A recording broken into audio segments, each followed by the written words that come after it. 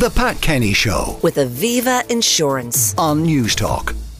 Fear and confusion pertains around Gaza after the Israeli army told more than 1 million trapped Palestinians living in the north of the besieged enclave to move south within 24 hours. This is ahead of an expected ground offensive. Duncan Bullivant is Special Advisor to the head of the Bosnia peacekeeping mission, part of the UK mission to Kosovo. He was that in 1999. He's now CEO of the Henderson Group, an international risk management advisory. Good morning, Duncan. Good morning. Duncan, I was listening to Pat yesterday and he was making the point that one of the huge challenges in this is how do you wage war on an organisation that is embedded within a civilian population without having egregious impacts on that civilian population, which I assume this is the first indications of. Yes, and Israel, I think, is well aware that the main war at the moment is the war of propaganda. Having been witness to several situations over the years where terrorist groups, armed combatants, embed themselves within the civilian population, it is an intractable problem to deal with. In this case, of course, Israel has two issues to contend with. One is it has to act. Israel has to react in a way that demonstrates that the state is still capable of protecting its own people, but it also has to act in a way that is going to be commensurate with acceptable international norms during these circumstances. Up until now, from time to time, Israel has been accused of terrible violations of human rights within Gaza. Now, the eyes of the world are upon Israel at this stage. So any attempt to circumvent the rules governing armed conflict or human rights will be picked up on instantly. And I think you're already starting to see a lot of very negative commentary coming out of various UN agencies. So Israel has got to tread very, very carefully at this point. So is it your view then that the warning is given so that the international community can be told, look, we gave a warning? Or do the Israelis actually believe that they will see a mass movement of civilians in Gaza? I think it's a bit of both. I think the Israelis are following a process. They're demonstrating that they gave a clear warning. If the warning isn't heeded, one could argue that so be it. On your own head be it. But of course, on the ground, the situation is far from straightforward.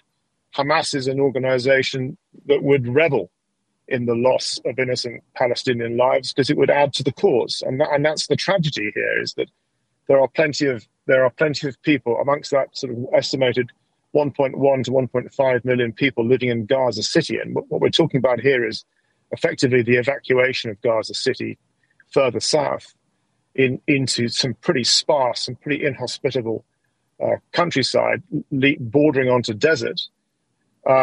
Is that for an organization such as Hamas, who have shown themselves in the last week or so to be without scruples and without morals, is that they are very happy to see innocent Palestinians suffer because it looks great on the next social media feed. And that's the level that we're at here. And Israel knows this. They've been dealing with this situation for many, many years and have failed under some circumstances and have succeeded in others. But, you've seen up until now several cases of, Israeli aircraft bombing buildings, artillery being used on certain buildings. And yes, there will have been civilian casualties, but I think it's also fair to note that the targets that Israel is going after at the moment are in their eyes legitimate targets. All the Hamas arms dumps and arms caches are in built-up areas by design. It's a very tightly packed part of the world. We're not privy to where hostages may be held, but the hostages will be held in areas where, again, there is a fairly dense Palestinian population. So any rescue attempt will be hampered twofold. One is that, actually people will see and hear any attempt to rescue those hostages beforehand. And secondly, if there is a use of munitions and aerial bombardment prior to or after a hostage rescue mission, it will inflict civilian casualties. So I think one of the if there's an advantage to the current situation, and it is, let's face it, it's a dire situation, it is that at this point, Israel has got the eyes of the world upon her. And by having US, UK, and other nations taking part in also humanitarian support, not just supporting Israel militarily, everybody's going to be listening and watching what happens in Gaza over the coming days, weeks, and months. So widespread abuses of human rights and widespread abuse of military power will be noticed and will be commented upon. And I'm quite sure that some of the conditionality that's been laid on the Israelis by the US administration and others will be that they have got to show as much restraint as possible. And let's not forget, at this point, the Israeli army has not moved into Gaza. At this point, it's all positioning, and it's all preparation for when that does eventually happen. And Duncan, you described Hamas being happy to have civilians remain in situ, both in terms of giving some form of shield and also acting as a propaganda victory if they are subsequently injured or killed in Israeli action. If the civilians don't follow that advice that Hamas is giving to remain in place, and if they do try to move, what's the practical likelihood of them being able to do it? Because we're hearing about fuel problems, we're hearing about roads being destroyed. Can 1.1 to 1.6 million people actually move out of the area if they choose to? Very slowly and probably on foot. And I think we've seen enough. We've seen quite a lot of significant coverage of civilians already moving out of the city.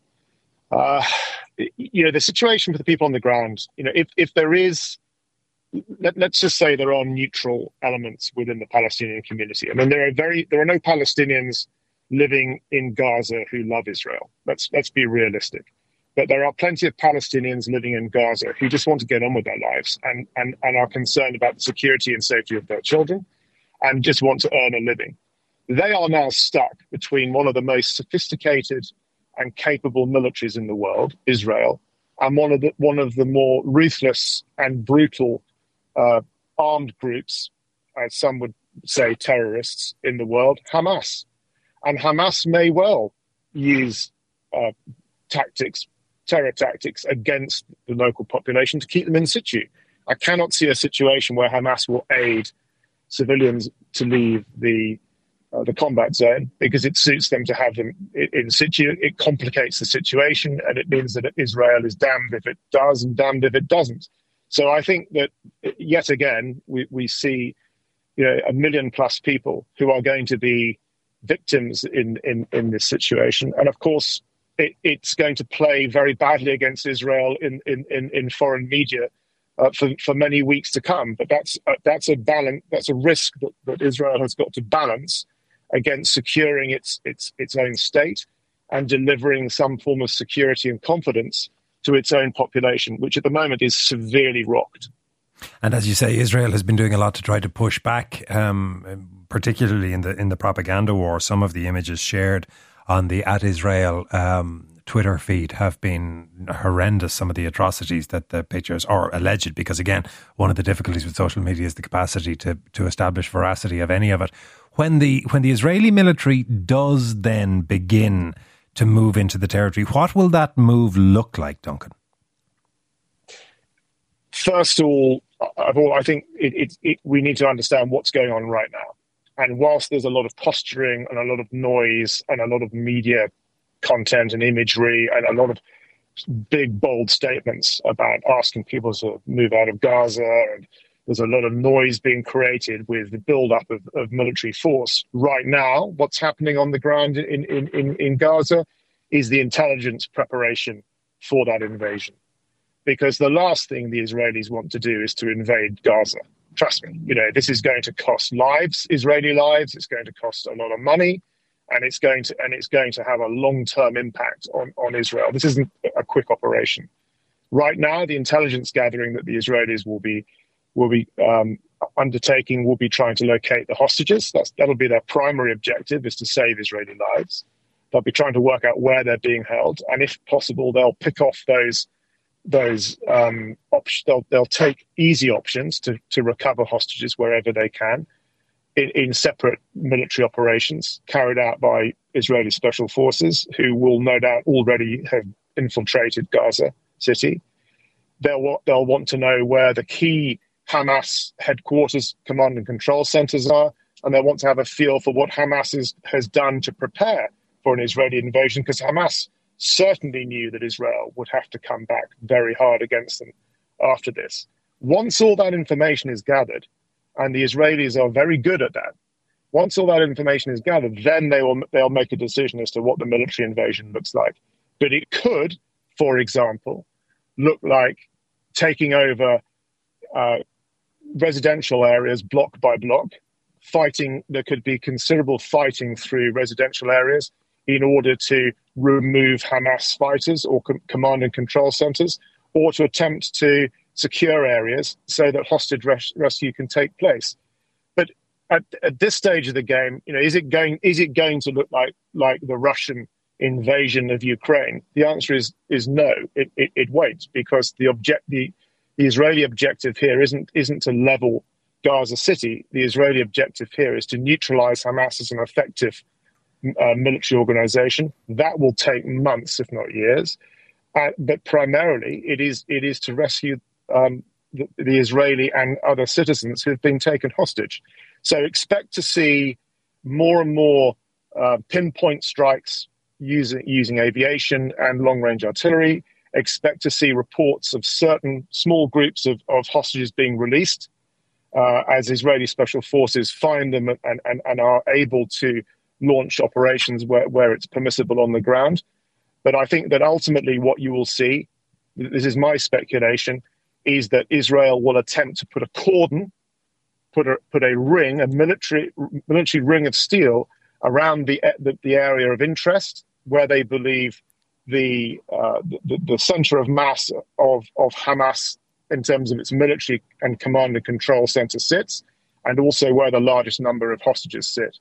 Once that cordon is in place, once that sort of secure perimeter is in place, then they can start to operate within that perimeter. That is what I suspect you'll see. Can you explain one thing to me in this, Duncan? Because you described Hamas having the foresight to expect the kind of retaliation that is now on the way. Hamas surely would have known that in doing this, they equip the Israelis for a propaganda war, that they bring upon themselves a massive retribution from one of the strongest militaries in the world.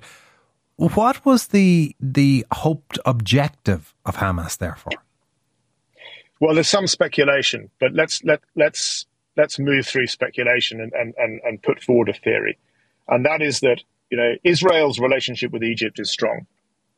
Israel is building a strong working relationship with the UAE. Israel is moving towards building a strong working relationship with Saudi Arabia. And you've got to look at this from the perspective of certain Palestinian mindsets, and that is that slowly and surely Israel's building long-term, sustainable diplomatic, business and social ties with the main supporters of the Arab people in the region, which means that Israel as a state flourishes and it starts to have a normal relationship with Arab states. This flies in the face of what the extreme element within the Palestinian political community want. They don't want Israel to succeed. They want Israel gone. So, one of Hamas's main aims is the complete removal of Israel as a Jewish state. So when you're looking at Israel normalizing its relationships with Saudi Arabia, for example, let's look at Saudi. Saudi has traditionally held the ring in terms of supporting Palestinian human rights and providing support for Palestinians over the years, rightly so, and in many ways commendably so. But if you can drive a wedge between the current negotiations between Israel and Saudi Arabia for normalization of relations, you can prevent that from happening. As a strategic objective, you're doing two things. One is you're keeping Israel isolated from mainstream Arab nations. And two, you're preventing Saudi Arabia from having Israel as a functioning ally in the region. And who benefits from that? Iran. Because Iran, who is the financial the main financial and logistic backer of Hamas, is determined not to see Israel receive a normal welcome from Saudi, because at this stage of the game, Iran's main opponent in the region is Saudi Arabia, and Iran's position on Israel is that Israel should cease to exist as a Jewish state. So I think from if you look at that in simple terms, the Iranian backers of Hamas do not want Israel to succeed in a normalization of relations with Arab states, and neither do Hamas. So consequently, if you can create a situation where Israel reacts so badly that it's killing thousands of Palestinian civilians, it will force Saudi Arabia's hand to condemn Israel's actions and delay this rapprochement for another couple of decades. That's one theory, and I think it's a good working hypothesis. Duncan, thank you so much for that analysis. That's Duncan Bullivant, who is former special advisor to the head of the Bosnia peacekeeping mission, part of the UK mission to Kosovo in 1999, now CEO of the Henderson Group, an international risk management advisory. Still to come on News Talk. The Pat Kenny Show with Aviva Insurance on News Talk.